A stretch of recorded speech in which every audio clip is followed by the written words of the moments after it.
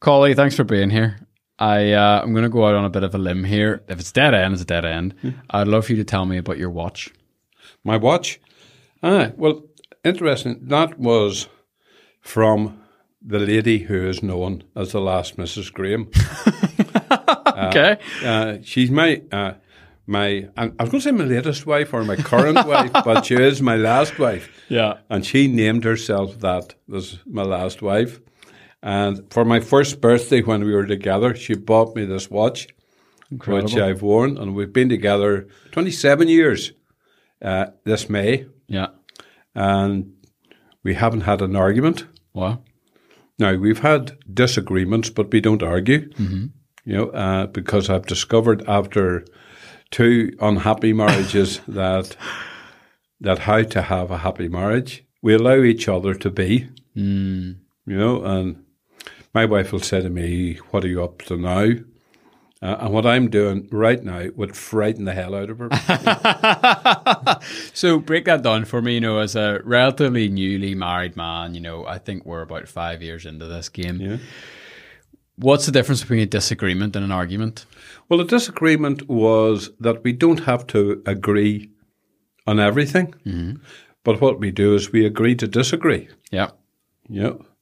And then we let it go. We don't turn the disagreement into an argument about I'm right and you're wrong. Yeah. Because who is right and who's wrong? It's true. Yeah. And true. we just and the other question I asked myself, how important is it really at the end of the day? So to set the scene, I suppose, pointed questions out off the bat. Here we go. How old are you? I will be 78 next birthday, but in my mind I'm 47. Why 47? That's quite specific. It's just I am 77 now, and I thought, because and we had a laugh about it last night. Was when I met the last Mrs. Graham, I pretended to be 5 years younger than I was. Oh, really? And we were actually working out when did I tell her the truth. And we actually met through, used to be what did they call them? Those ads in the... Oh, yes, the Lonely Hearts or something like that. The Lonely Hearts. We Yes. met through a Lonely Hearts ad. And she wanted somebody, a non-smoker, non-drinker, in his early to mid-40s. Right. Now, I happen to be 51. You had to fluff the CV out a wee bit, Yeah, I did you? did, yeah. I sort of... I actually said I was mid to late 40s, which wasn't a big lie, really. And then she said, well... Until you really told me the truth, you did pass with that age. So that's interesting. I didn't know when we would get there, but one of those criteria was probably harder earned than some people, non-drinking. Yeah. Talk to us about that.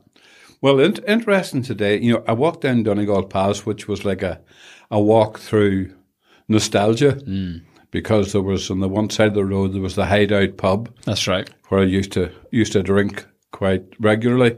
Then when I walked down Botanic Avenue, I used to drink in the Regency Hotel, and there was the old York Hotel. Regency's now Morningtown House.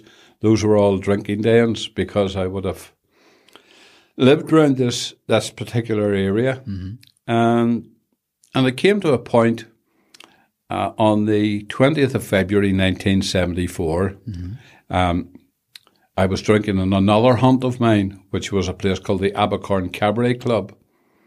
Now, the Abercorn Cabaret Club was the most expensive place to drink in Belfast. Really? Yeah. And everybody said to me, Collie, why do you drink there?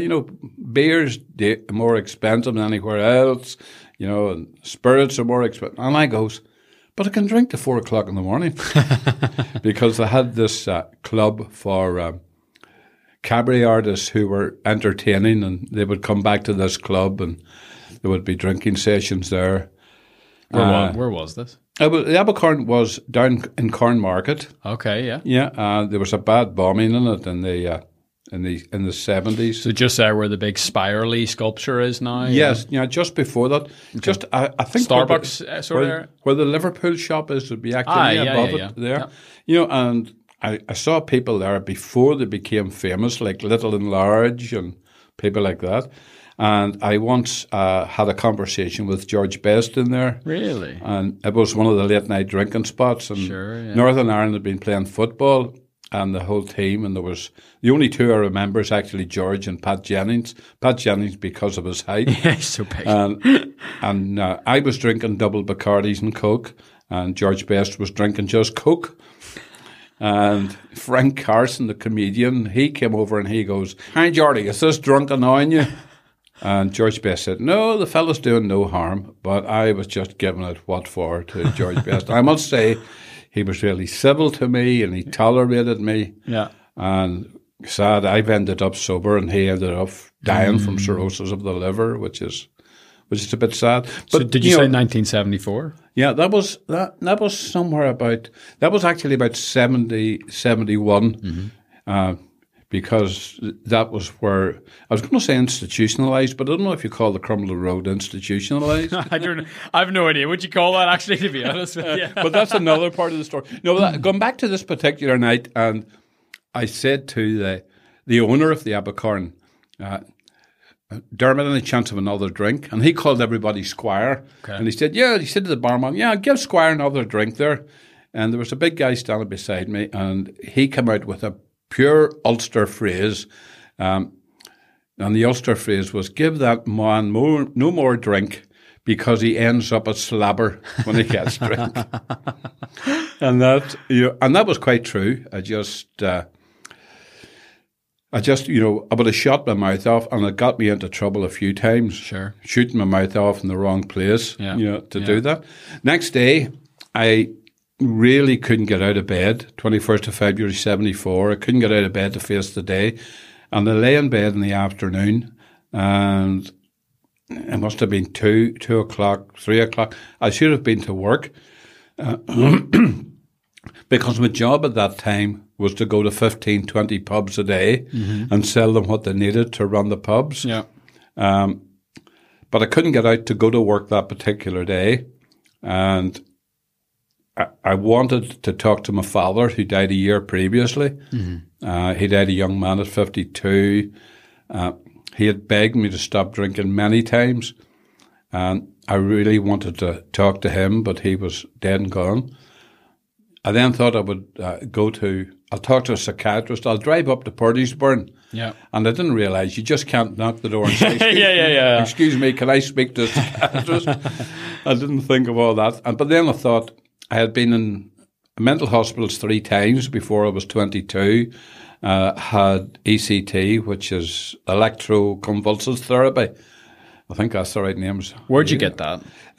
I got it in the RAF. I sent you one of photographs today. That's right, yeah. And first nervous breakdown I had was when I was in the RAF. And I was RAF Hospital Halton, and I got ECT then. Then I came out of the RAF and Trullan Fermanagh Hospital. I had 2 visits there. I had 2 mental breakdowns again. And they gave me a ECT, I think on just one occasion. Very barbaric treatment. The idea is it's tried to... I've only ever seen it in movies. Well, you've seen One Flew Over the Cuckoo's Nest. Yeah, that's right. Yeah, that's, where you... And it actually scrambles your brain, and it really is so bad that I actually ended up thinking that I was a deceased uncle. My mother had a brother who died at the age of 13. Wow.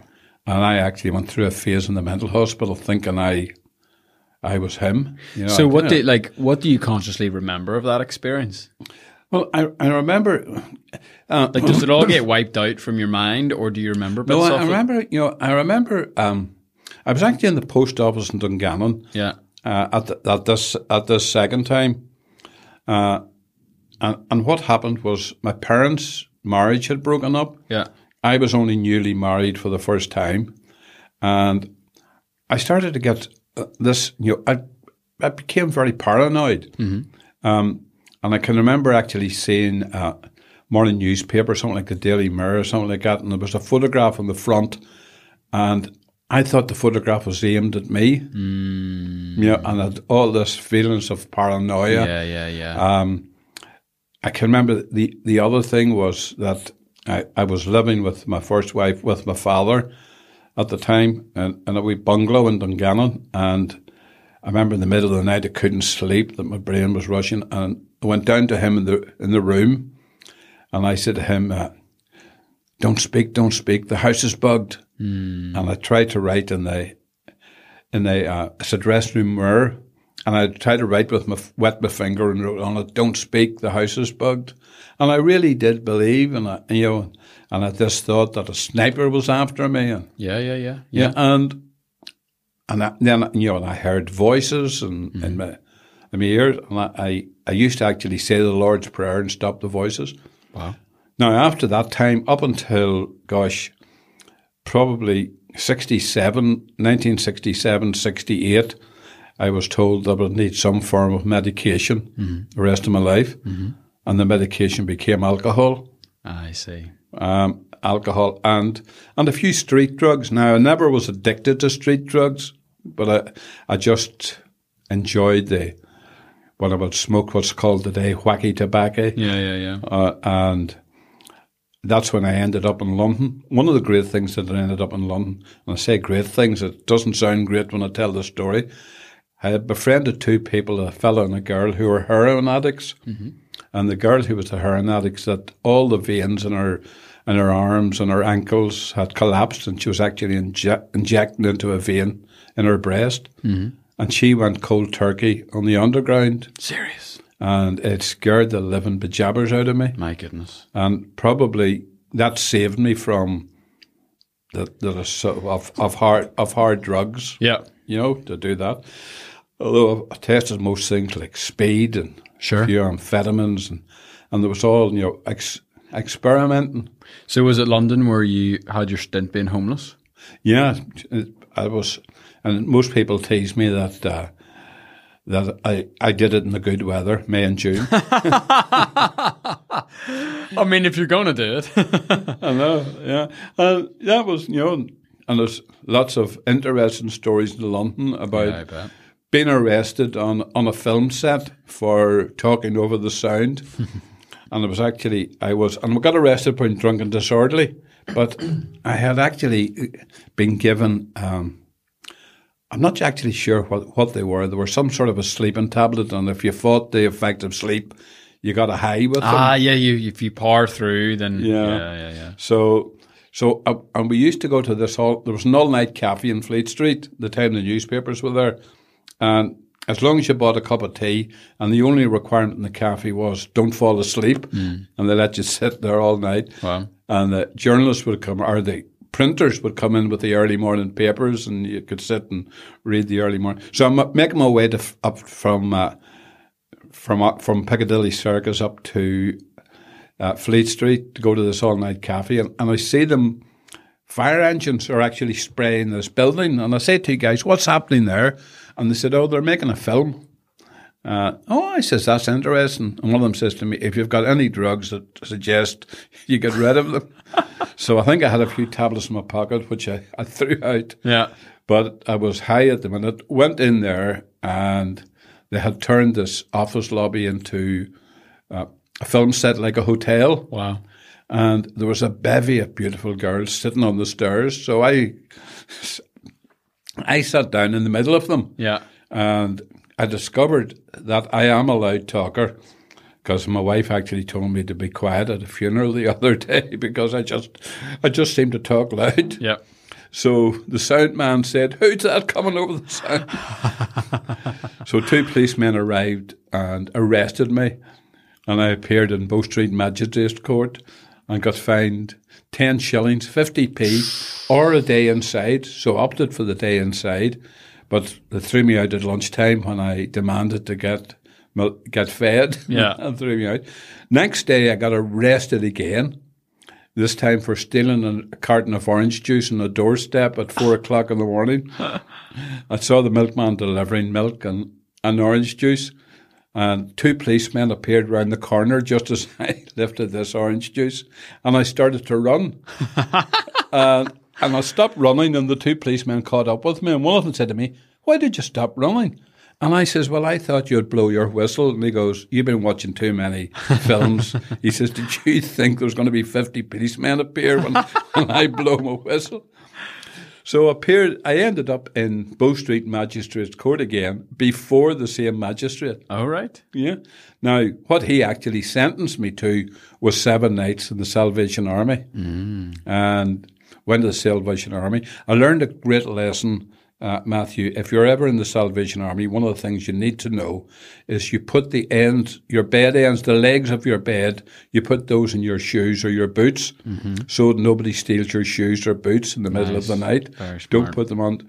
Now, I think I stayed there maybe 2 or 3 nights, I can't remember, because again, the human ego, I thought I'm too good for this place. Yeah. So I've got a warm bed, I've got food, I've got a roof over my head, and I go and live in the streets. I go and sleep rough. Yeah. And and how does that the human ego says, no, Collie, you're not a down and out, you're different. Yeah. And I used to say I was different. I was a hippie. I wasn't a down and out, and I was that. So let me ask you this, because I'm sure you have thought about it, and I know you've been on a recovery journey, shall we say, since then. What do you think got you into those situations in the first place? Like, why did you start drinking? Why did you start living life as a quote unquote hippie? Yeah. What were you running from, or what were you chasing? Well, first of all, running. Why did that? Well, and I've been listening to your series on addiction, and I think one of the things that I can see about any addiction, whether it's alcohol, whether it's drugs, whether it's pornography, whether it's shopping, those all those addictions are to take you out of self. True. And there's something about that you're wanting to get away from this feelings of self, and and those breakdowns that I see now and look back and reflect on them, were all about self as well. What about me being the victim all my life? And when you realise, and it's something I just read recently, and it's almost like a mantra: I am enough. Yeah, I am enough. What do I need to add to my life? And one of the things that I can see is I haven't had a mood-altering drug since February 1974. Now, I like to say there was days that were so good. There were times I thought that mentally I wasn't in a good place. Now, the amazing thing was that particular job that I said where I was going to the pubs and selling to the pubs. I did that job for another 22 years. Wow. And I got promoted in the job. Another company recruited me to be a sales director, and I managed salespeople. And I spent all that time going in, the hospitality industry, plus hotels, restaurants, and pubs. Yeah. And people said to me, how did you do it? Yeah, it's strange. It's like being a teetotaler while kind of selling to the industry. It's funny, Yeah. Well, one of the things is, there are people who can drink and people who can't. Yeah. And I'm one of the people who can't. Yeah. Now, there was an old guy who owned a pub, and I went to him and I said, listen, should I give my job in, or what should I do? And he owned a pub and he had a problem with alcohol himself. And he gave me the best advice. He said, if you owned a chemist shop, you wouldn't eat the poison. That's good, yeah. Yeah, so I realised, and there used to be, some funny stories about one particular club, I remember, and beer reps actually have an expense account to buy their particular beer for people who are in. And I was in this particular club, and most of my customers knew that I had a problem with alcohol and I didn't drink. And because they knew what I was like when I did drink, because I used to end up drunk on their premises. Yeah. Yeah. And this particular beer rep wanted to buy beer for everybody, and the bar steward, he said, no, don't be giving Collie any beer. We'd like this club to be in one piece at the end of the night. Yeah. Yeah. So that was, so I realised, that, there's nothing wrong with, there's people who enjoy that, who can enjoy taking a drink, and there's people who can't. Yeah. And, it's not my job to say to people, ban alcohol. Now, I'm very grateful for alcohol because alcohol has brought me to where I am today. Yeah. Because through, and there's a great line which comes from Napoleon Hill and Think and Grow Rich. He says, "What in every adversity is hidden the seeds of greatness." And I said earlier about when I, if they called being in the Crumlin Road being institutionalised, people say, that's terrible, Collie. You went to jail, petrol bombed a party not too far from here because they stole my booze, and that was revenge and an alcoholic rage. Yep. And I was sentenced to 2 years in the Crumlin Road. Interesting time to be there because it was during internment when I was there. Just meant you got extra Christmas dinners. But the other thing that, two things happened to be in there was I taught myself to type. Anybody sees me on a computer, I can type with both hands. And they go, "Oh, where'd you learn to do that?" I said, when I was the governor's assistant in the Crumlin Road, I used to have to type out because they gave me this job in the library. But the greatest thing that happened was that a guy that I shared a cell with was in for drunken driving. And he said to me, your problem's alcohol, Collie, and you need to do something about it. And he was the guy, he planted the seed. Wow. Now, I didn't want to think, because I loved alcohol. I loved beer. Sure, yeah. I loved, I discovered Bacardi. I loved Bacardi. But what I didn't particularly like spirits, but I liked the effect. Yeah. And that's why, and this guy pointed out to me and he said, "Collie, you're an alcoholic." And I drank for another 18 months of that until I got to a point in my life that I couldn't go on. And that's, where we're talking about earlier. And what actually happened, and that's when I had this thought of talking to the psychiatrist. And then I had a thought, I need to talk to a clergyman. Now, on reflection today, I can see that alcoholism is a spiritual malady. I've come to see that today. So I knew that I was going in the right direction. And I walked past it, the Church of Ireland. I never actually knew until today it was St. Mary of Magdalene, because I stopped and looked at it, because I actually went to that church and wrote down the name of the clergyman and his phone number and went into the old York Hotel to phone him. I never phoned the clergyman. Now, one of the things I discovered afterwards, that clergyman was the padre to Shaftesbury Square Hospital, which is a rehab unit. So I was definitely on the right path. Yeah. But I met some other people at that particular day who, and I've become quite emotional because they gave me a life beyond my wildest dreams. I live today emotionally well, mentally well, content at being Collie. Yeah. In a happy marriage. I'm not particularly rich, but when I'm saying not particularly rich, we were actually clearing out some clothes for Ukraine. There was a big collection in Ballymena recently and I'm clearing out some clothes. And I says to my wife, "When did you buy that regatta overcoat?" And she goes, "I haven't got a regatta overcoat." And I discovered I had a regatta overcoat that I didn't even know. Can't remember when I bought it. Yeah. And it looks quite expensive. And I go, "That's typical of you, Collie." Yeah. One of the things today that I have discovered is I did suffer a lot of depression after I stopped drinking because I did the physical side of it. Yeah. But I didn't really look after my mental side of it. And that job that I talked about, I got promoted in the job. I ended up managing salespeople. I ended up in management. People looked at me and they'll go, "There goes a really successful guy. Yeah. He's a manager of men. He's driving a good company car. He's got an expensive count. He's just bought his own house in Newton Ards."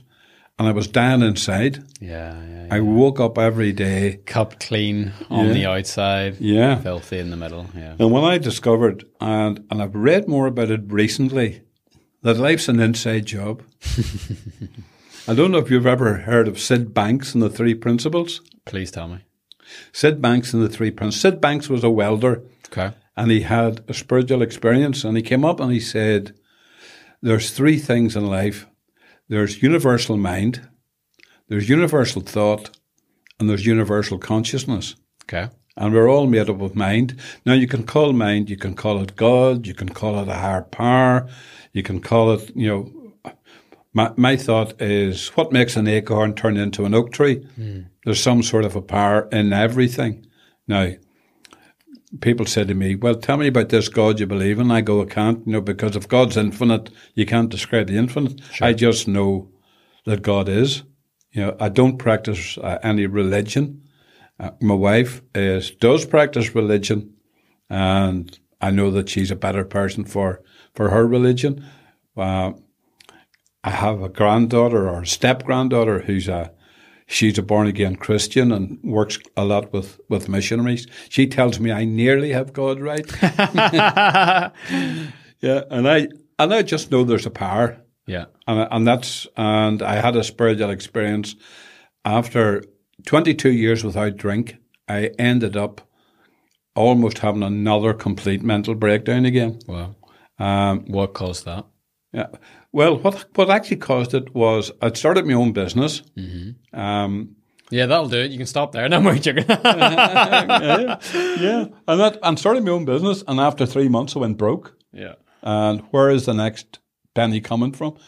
And I took on a new mentor, and the mentor said to me great words. He said, your problem is you're running on collie power, not God power. Wow. And he sent me, I don't know if you know of Nendrum outside Cumber. Never. That's a very spiritual place. Nendrum was discovered by Queen's Archaeology Department in 1920, and it was an old monastery burnt down by the Vikings, and it's on the shores of Strangford Lough. Unbelievable. And there's the round tower there, and there's the shape of the chapel. So this guy who was in Long Beach, California, and I was in Belfast, and the reason he was in Long Beach, nobody in Belfast was going to know how bad mentally I was. Yeah. Because I would be a great guy for putting on a front. This is me, look, I'm fine, Now, I don't know if you like people to curse, and you probably heard the definition, it's fine. No, go. I think it goes something like, well, the first word is, the F stands for fucked up, insecure, needy, and emotionally bereft. Sounds about right. Spells, the word fine. Yep. So this mentor said, I can't be with you, but what I want you to do is find a place that's secret and sacred and sit for however long it takes until you have a spiritual experience. So great advice. So I did that, and the watch we started with, I actually left the watch behind, and I don't know how long I sat there. This was 1996, and there's a round tower, and it was in November or an October night, blowy wet night, and I pulled this anorak up around me, and I said, I'm going to sit here for however long it takes. Now, in the previous 22 years, I'd read many spiritual books. You asked me about books, and suddenly one of them came to me today that I'd be very fond of, is Autobiography of a Yoga by, never can pronounce his name, but Autobiography of a Yoga is a book that really impressed me. And I was, and what was happening, all I had done was gain knowledge. Yes. Whereas people don't need knowledge, they need inspiration. Yeah. So I go and I sit there, and to this day, I don't know how long I've sat there, but I started to imagine these words, I am with you and I've always been with you. Mm.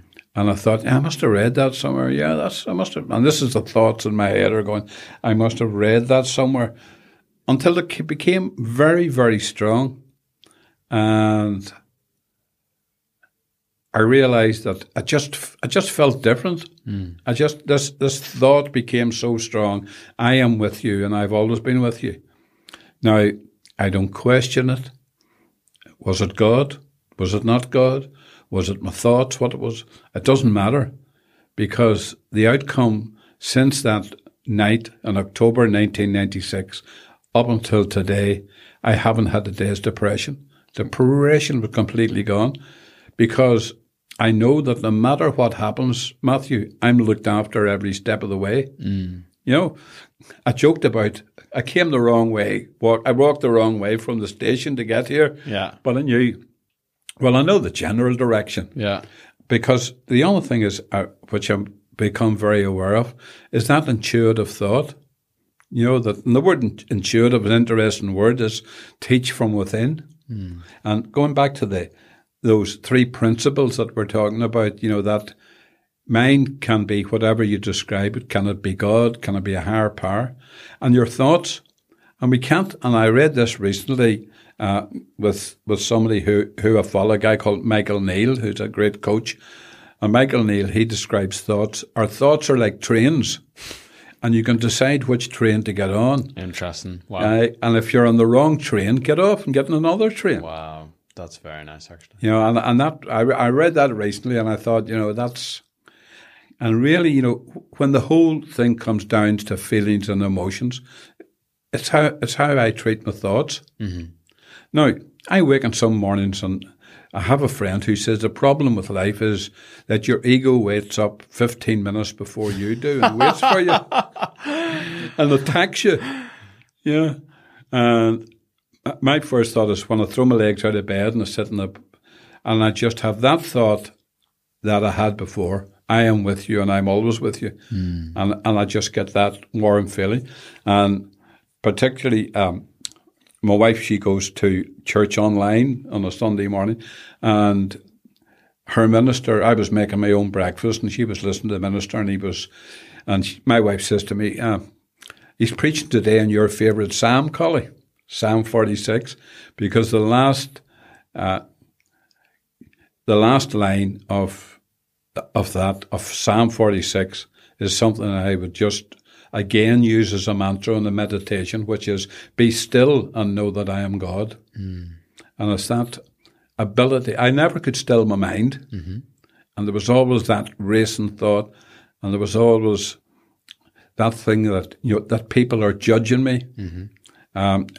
I did some work on myself, and I realized that I always had a fear of superior figures, mm-hmm. of people, you know, a fear of a boss.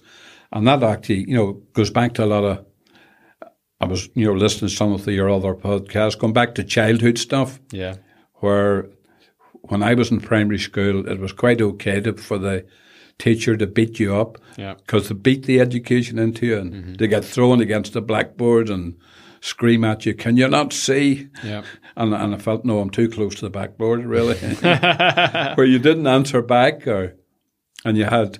And I can remember, I could remember drinking pint glasses of salt water to make myself sick on a Sunday night, so my mother wouldn't send me to school. And crazy. Yeah, and that's and I went to my secondary school was the Royal School Dungannon, which was now my family was very poor because my father's MS, and there was very little money, and I felt so inferior in that school because mm-hmm.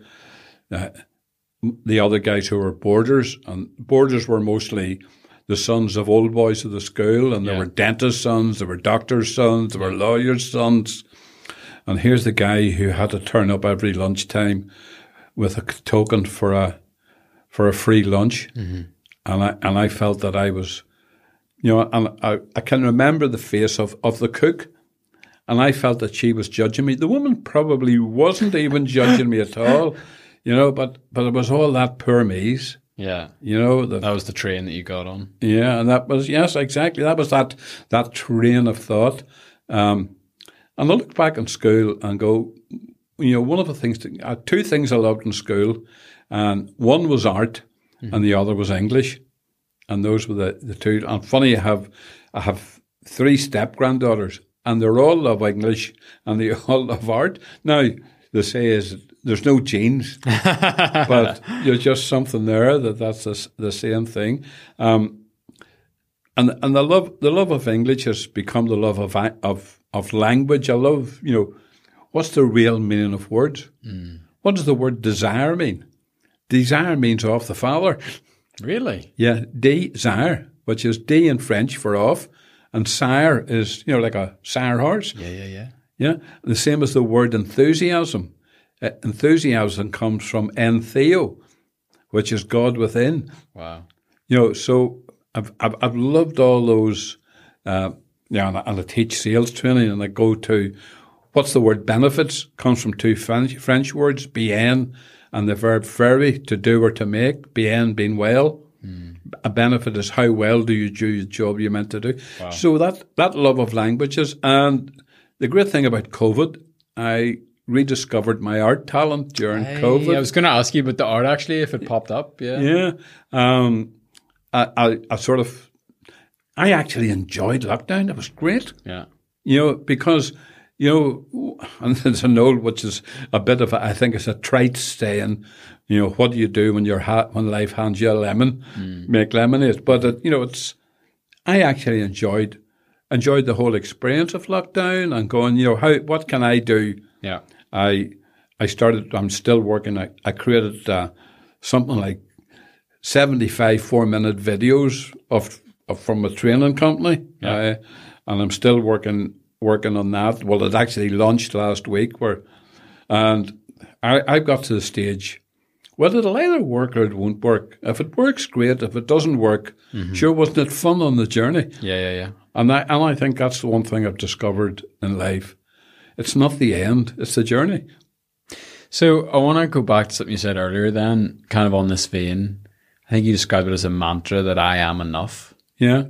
For most of us walking around here, like whenever you're walking to the train and you just look at everyone walking past you, I would say maybe 1 in 99 will actually feel like that. Yeah, and that's because we're judging our inside with everybody else's outside. And that's one of the things where my last overseas trip with my company was to Australia, and I had to present a 2-day workshop on key account management. So they sent me a list of 15 people who's going to be attending with a bit of bio of each of them. And I go, everyone on this course is better educated to me. I haven't been to university. I left school at 17, a real mess. Yeah. Conned my way out of school to get leaving school. And I really got, what am I doing in this?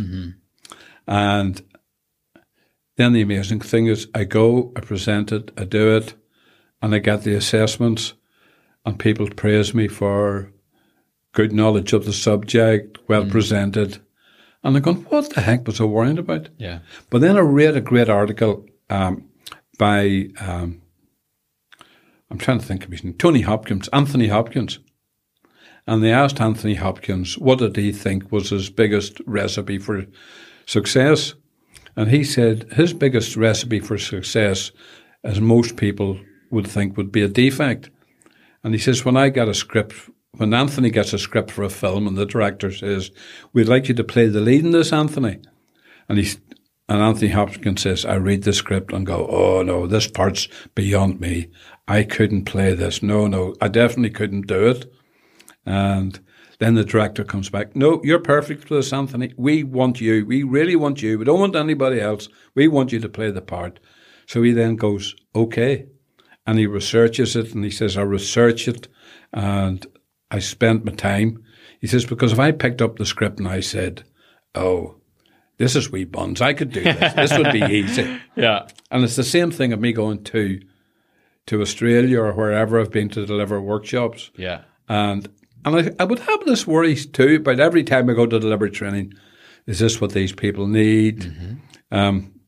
We recently did that with 2 other sales trainers. We did a thing, Northern Ireland Sales Summit, which we surprised ourselves. We set ourselves a goal of having 30 people, and I thought if we get 12, we'll do pretty well. And we actually got 57 people. Nice. And each of us was doing a 40-minute talk on sales.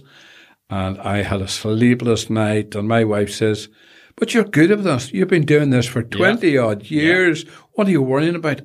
But is this what people need? And then I made a joke afterwards, because what I did was I said I channeled my inner Tony Robbins. Because it just seemed to be, it's one of those things, and I don't know if you've ever had the experience, where it just seems to flow, and you go, where did that come from? Absolutely. Where did that come from? You know, and that's because it's all inside us. Yeah. You know, and we just have to allow it to come out. But there is something to be said about almost just setting the ego aside and just letting it happen. Yeah. That is how the flow happens, I think, you know. Yeah. And that's, you get out of your head and you just let it happen. Exactly. You know, and it takes a lot of practice to do it, you know, that because it gets into you saying, I'm not good enough. Yeah. You know, and that whole thought before I go to Australia and going, I'm not good enough. And my wife says, they wouldn't have invited you, Collie. They wouldn't have paid for a 5-star hotel. They wouldn't have, you know, paid your flight to get there. Yeah. And I've got to tell you a laugh about the 5-star hotel in Sydney, Australian Harbour. So before I go, I look up the hotel. What's the hotel like? So they go, this hotel, every room has a view of the Sydney Opera House. Right. And it's right down, it's only 100 yards actually from the harbour in Sydney. So I arrived really tired after 20 hours of flying, get in, throw my bags in the room, and I look out the window and I go, and I can't see a Sydney Opera House out the window. And I goes, what sort of a bloody hotel is this? Putting into their... And then I got this thought, and I have a friend that originally from Lurgan, now lives in Rockaway, New York, and he calls them God thoughts. Right. He says, you know, you obviously got a God thought, Collie, and got a God thought, and the God thought was, Collie, you never thought you'd be in Sydney, Australia. Your expenses paid for. You've lived in the streets of London. You've been to jail. You have recovered from alcoholism, and you're worried whether you can see the Sydney Opera House or not. And then I discovered if I leaned far enough to the left, I could see it out of the corner of the window. Very good. You know, and that, you know, that is the point. Is the most important thing I probably say is laugh at myself. Yeah. You know. And, you know, that particular Northern Ireland, somebody said to me, an idiot's a bigger idiot than an idiot. An idiot, that lovely Northern Ireland words of being an idiot. Yeah. You know, and that's what I said to me that day. Oh, you're an idiot, Collie. Yep. You know, look at where you've come from. Yep. Did you ever think for a moment when you slept on the streets of London? And I met a friend today that I met 48 years ago, and we were at an ATM, and we were talking about... and he both has been travelling as well, and he said, do you ever think where we both come from in 48 years that we'd travel the world? You know, I ended up, after having that almost breakdown, that my business turned completely around, and I've been paid to go to something like 12 different countries throughout the world. You know, and I would say, who, me? And I still would have that lurking... That thought, Collie, you're a fraud. Somebody's going to catch you on one of these days. Yeah. You know, and what, you know, and that's just the ego playing tricks with you. I guess like where I'd like to end or start to end anyway is how do you, you know, at 78, with everything you've experienced, how do you walk the, I don't know if tightrope is the right word, between contentment and ambition? Well, one of the things was I discovered in the 80s my ambition was to make a lot of money and be rich. And I read something interesting the other day, you know, that people, you know, this phrase is, oh, he's got so much money, he'll never have to work another day the rest of his life. Yeah. Now, one of the things I discovered is not working another day the rest of my life would frighten me. Yeah. Because I had an experience a few years ago where I had both my wallet and my phone stolen on the Enterprise going to Dublin. I was going to Cork to deliver training. Luckily enough, I did have a spare phone that I'd put a SIM card in so it didn't have roaming charges. And I came back after that trip and I goes, I don't want to do this anymore.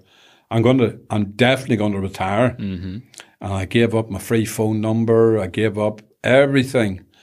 And I think it lasted I think don't think it even lasted 14 days because there's so much Judge Judy and there's so much morning television Absolutely. that a person can take. Yeah. And what happened was, people kept asking for my services, and I'm lucky now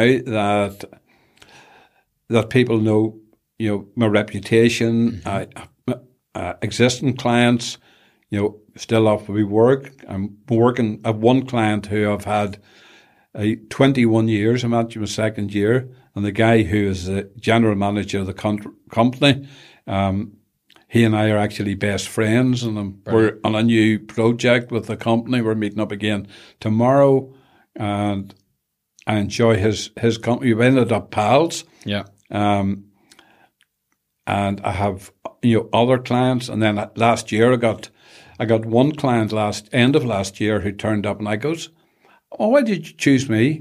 And he said, 20 years ago, Collie, I took a workshop you delivered, and I remembered. Wow. So, and I, one of the great things is, 95 on the way back from a trip to the States, I wrote in a notebook, I will start my own international sales training company. And I had bought a book at the same time when I was there. It was called Do What You Love and the Money Will Follow. Yeah. Because, and then that's what I was saying about that. How do you walk between ambition and contentment? It's, what do you, as I said, my ambition is I would like my online sales training to make me an income of 10,000 a month because the guy who sent me on that road's making that. Yeah. He's a fellow sales trainer, and he said, "Collie, I think you should do that. You've got all the material." Will it ever make 10,000 a month? Doesn't matter. I actually had to go and talk to a solicitor because I had to write it into my will because I didn't realize that my website's an asset. Yeah. These things you don't realize. Will it ever become? I don't know. I just do the next right thing. Yeah. Yeah. And if it happens, it happens. And if it doesn't happen, well, at least I tried. Yeah. What's the one thing? That'd be nice to put in my tombstone. At least he tried. Brilliant. Because I have a photograph of my father sitting to the left of my desk, along with that photograph that I sent of me as a baby. Yeah. My mum and dad and my father. Now, my father, at the age of 4, he contacted MS. Never able to work, but he was always trying to make money. He always had this entrepreneurial spirit, and he invented things like he invented a hen tonic, which as kids we used to have to bottle up for him and put the labels on, and he sold this to farmers in the country to the feed mix. He invented Venetian blind cleaners, which was a sponge that he cut into teeth. Brilliant. That you could use to clean Venetian blinds. And he was always, but the best thing, I have never he died at age 52, died in 73. I never once heard my father complain about his illness or about feeling down. And it's one thing I've discovered, that if you meet a lot of people and have friends who have disabilities, but they don't complain. Yeah. They accept it, and is it people like me who have my strength, have my health? Now, I suffer from a few. At 78, you always get a few. Pick up a few nicks along the way, yeah. I've got this heart that's supposed to race, goes arterial fibrillation, they call it, but thing to do is just if the heart starts to race, is practice mindfulness, and the heart slows down, and and isn't it great that we live now? When you look at that, I was actually reading something today about what happened to Motorola. Motorola didn't keep up with the times, and Nokia came along, and nobody expected people in Finland are into IT, and Nokia just, because it's that part of being innovation, and one of the words I love, that I talk has been inspired. And I always say it's the opposite of expired. So life is about inspiration. So what inspires you, Matthew? What inspires me? Yeah. Yeah, and the other mantra that I would have. Somebody asked a very well-known man. He was actually Richard Chamberlain, the actor's father, and they asked Chuck Chamberlain, "What motivates you, Chuck?" And he said, "It's not what I know, but it's what I've yet to find out." So perhaps that's something in life. It's not what you know, it's what you've yet to find out. It's nice. Don't know if we were recording at the time, but you did kind of talk about that curiosity in you. And I think it's the curiosity in you that kind of keeps you young and keeps life interesting, I know a lot of people in my age and they go, what's Facebook, what's LinkedIn, Now, I don't spend my time on Facebook. I go onto it occasionally, or I look at, if there's something happen, I go into Pinterest to get some ideas for my drawings and for my paintings. One of the things was, I don't know if you ever know, he was editor of the Belfast Telegraph, a guy called Edmund Curran. Okay. And Edmund and I were in the same class in school together. And Edmund was so brilliant that he actually jumped a year. But the only subject I could beat Edmund in was art, because he couldn't draw for tuppence. But he was just one of these guys. He was a good tennis player. He was good at maths. He was good at English. Yeah. And I said, well, at least there's something I'm better than. And everybody's got some sort of a talent hidden within them. And my art is actually, I actually came third in a competition recently with one of my paintings. And I said to my wife, I think there was only 3 people in for this. But it's just, you see, art is like building websites, or like anything can be, like you producing podcasts. That's been that creative thing. You're creating something. Absolutely. And you're creating something from nothing, really. Yeah. And you've got to take it and mold it and shape it and then give birth to it. Yeah. No, absolutely. So have you any family then, Matthew? Yeah, I have a wife, 5 years. Lovely woman I met in New York. All right. She's from Germany. We have a wee girl who's about a year and a half. All right. It's our first and our only. And the joy of your life. Yeah, it's been really life-changing. Yeah. I know people say that, but it has, it's changed everything, And yeah, you talk about the ego, you get so in your head about, I'm doing this, I'm doing that, I'm building this, I'm building that. And then, you hold a wee girl in your arms, you say, no, this is it. Yeah. And it's not a one-time life change. You kind of have to keep bringing yourself back to that place, because you know what it's like. It's easy to get sucked into business and everything. But it's...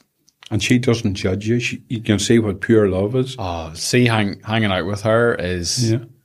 It's unlike hanging out with anyone else in the world, Unless you're hanging out with other kids her age. Because they're just fully there. And they're just so full of joy in life, Well, I actually skipped the kids. Yeah. Never had any children of my own. Yeah. Which is probably fortunate through 2 failed marriages. Yeah. But in this marriage, I have 4 grandchildren. One of them has made me a great grandfather. Wow. Now, their maternal grandfather was a police sergeant, and he died in a bomb in Derry, Londonderry in the early 70s, when their mother was only 18 months old, so they don't know him. And then their other paternal grandfather doesn't bother them. And their nickname for me is their real granda. And the amazing thing is, I don't think I would have any less love or any more love. Yes. I have any more love if they were actually flesh and blood. Absolutely. Yeah. My eldest granddaughter, we're not actually, there's no relations with her before, not even for my stepson. And she has presented me with a great granddaughter. Wow. you know. So, But there's amazing wisdom in kids. yeah, You you kind of spend your whole life trying to get back to that place of just, there's so much acceptance, and, you've talked a lot about the ego today. Like that just it feels like it doesn't even exist yet, It's like the ego wakes up. You say the ego wakes up now 15 minutes early, it's as if the ego doesn't really wake up for the first time until you're about, 7 or 8 or something. Well, that's interesting. I'm reading something about that recently as well, that until you're 7 or 8, that you don't realize you're a person. You just are. Wow, that's so good. Yeah. And it's when you realize I'm a person, that the ego starts to click in. And there's a Roald Dahl quote I absolutely love, and I think it's something like, only the wisest of wise men take time to be silly.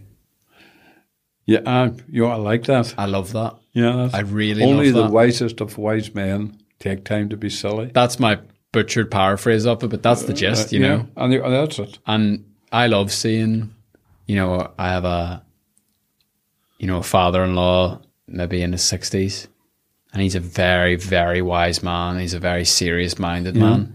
But see, when you get him around his grandkids, he's mad as a bag of hairs. Oh, yeah, and he's silly and he's funny, and I just think, you know what? There's something to that. And kids never fail to amaze me, because my great-granddaughter Layla is 5, and she was with another friend the other day who was 5, and their mum was doing some shopping. Mm-hmm. So they said, let's play I Spy. Okay. And I'm going, well, 5-year-olds really know what I Spy is about. Yeah. And I go, and Layla goes, I spy something beginning with S. So we're all going, sign, and we're all going, all the S's. Yeah. And she goes, it's right in front of you, Sainsbury's. And I thought, it's because we look at them and say, and one of the things, are kids more advanced today because of technology or because of, you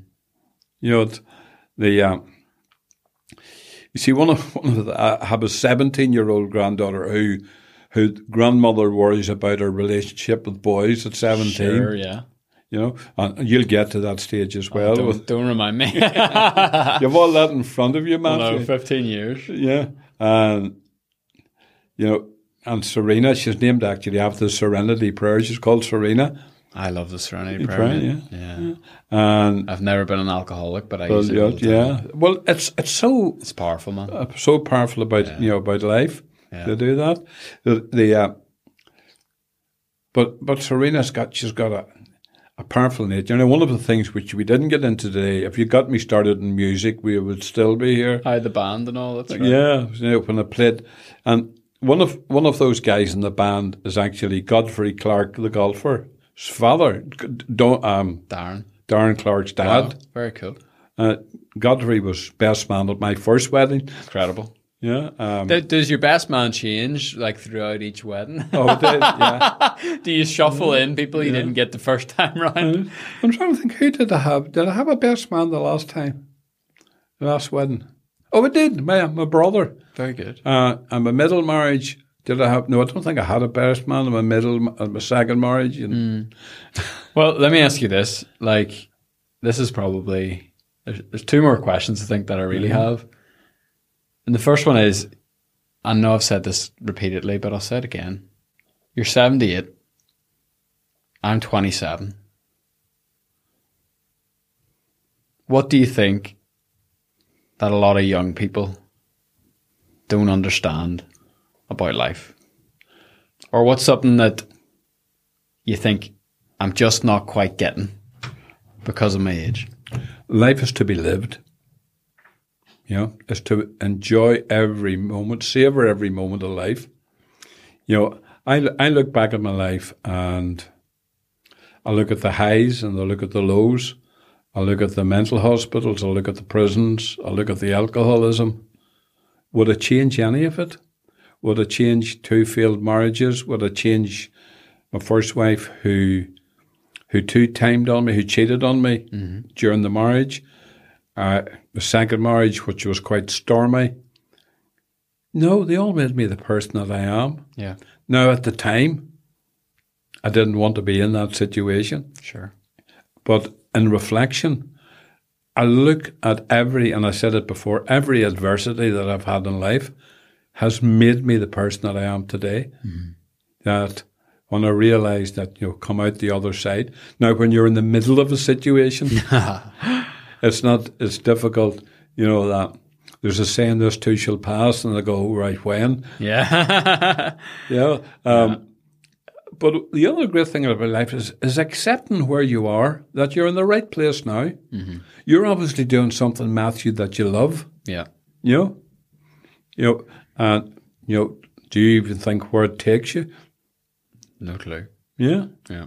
Maybe just go with the flow. And obviously, I think, you're quite a spiritual person yourself, that you've obviously looked at, practice a spiritual path, because you have a depth that you're questioning that you're able to prove. And that's a great talent. That's when I listen first of all, that podcast with, I can't remember her name, but the neuroscientist. It was so good. You actually got £5 a month out of me for that.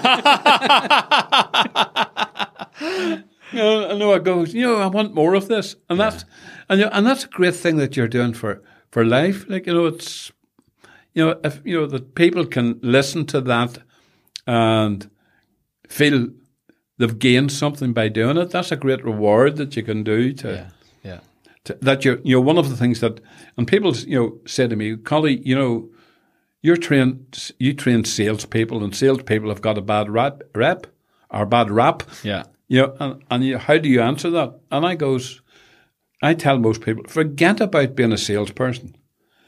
Look at what you sell and ask yourself the question, are you adding value to somebody's life by what you're selling? That's the key, isn't it? That's the key. What are you doing? Are you adding value to somebody's life? Yeah. And I said, if what you're selling isn't adding value, then go and sell something else. 100%. Yeah. I think that is actually so key. I think it's so easy to miss. It's subtle, but it's everything. Yeah. Like what you're putting your hand to, like the plow you put your back into, if it's causing harm or if it's not causing good, you've got no incentive to do it. And I would in your heart of hearts, like I have actually turned down work. Sure. Because I couldn't believe in what people were selling. Yeah. I go, no, hold on. I can't see any value in what they're doing. Yeah.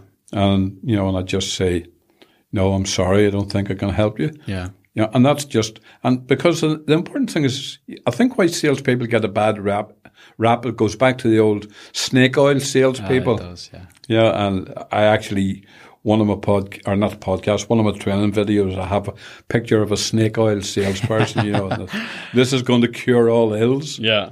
And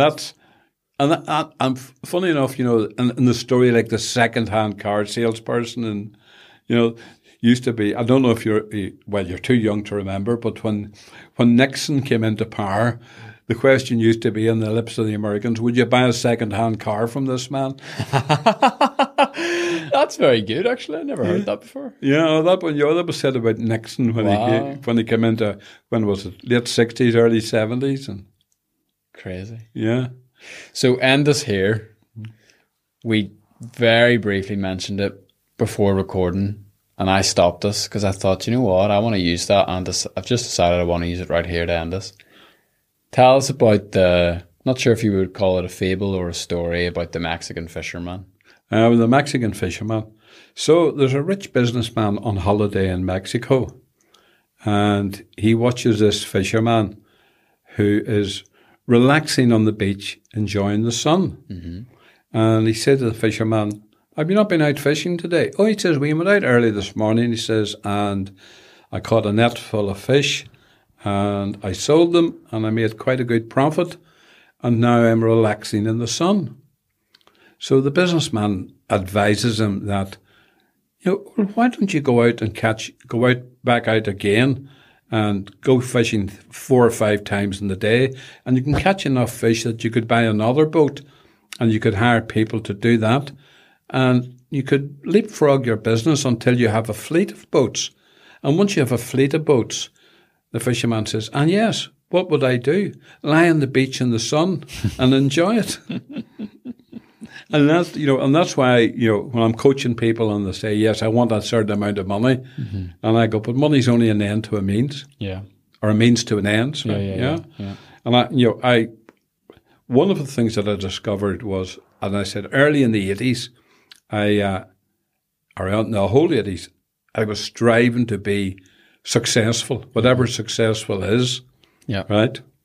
And I thought if I just could make enough money, I stopped doing the lottery because I thought, well, if you win the lottery, what could you do? You'd still have to, do you just build a bigger company, or what do you do if you won the lottery? Yeah.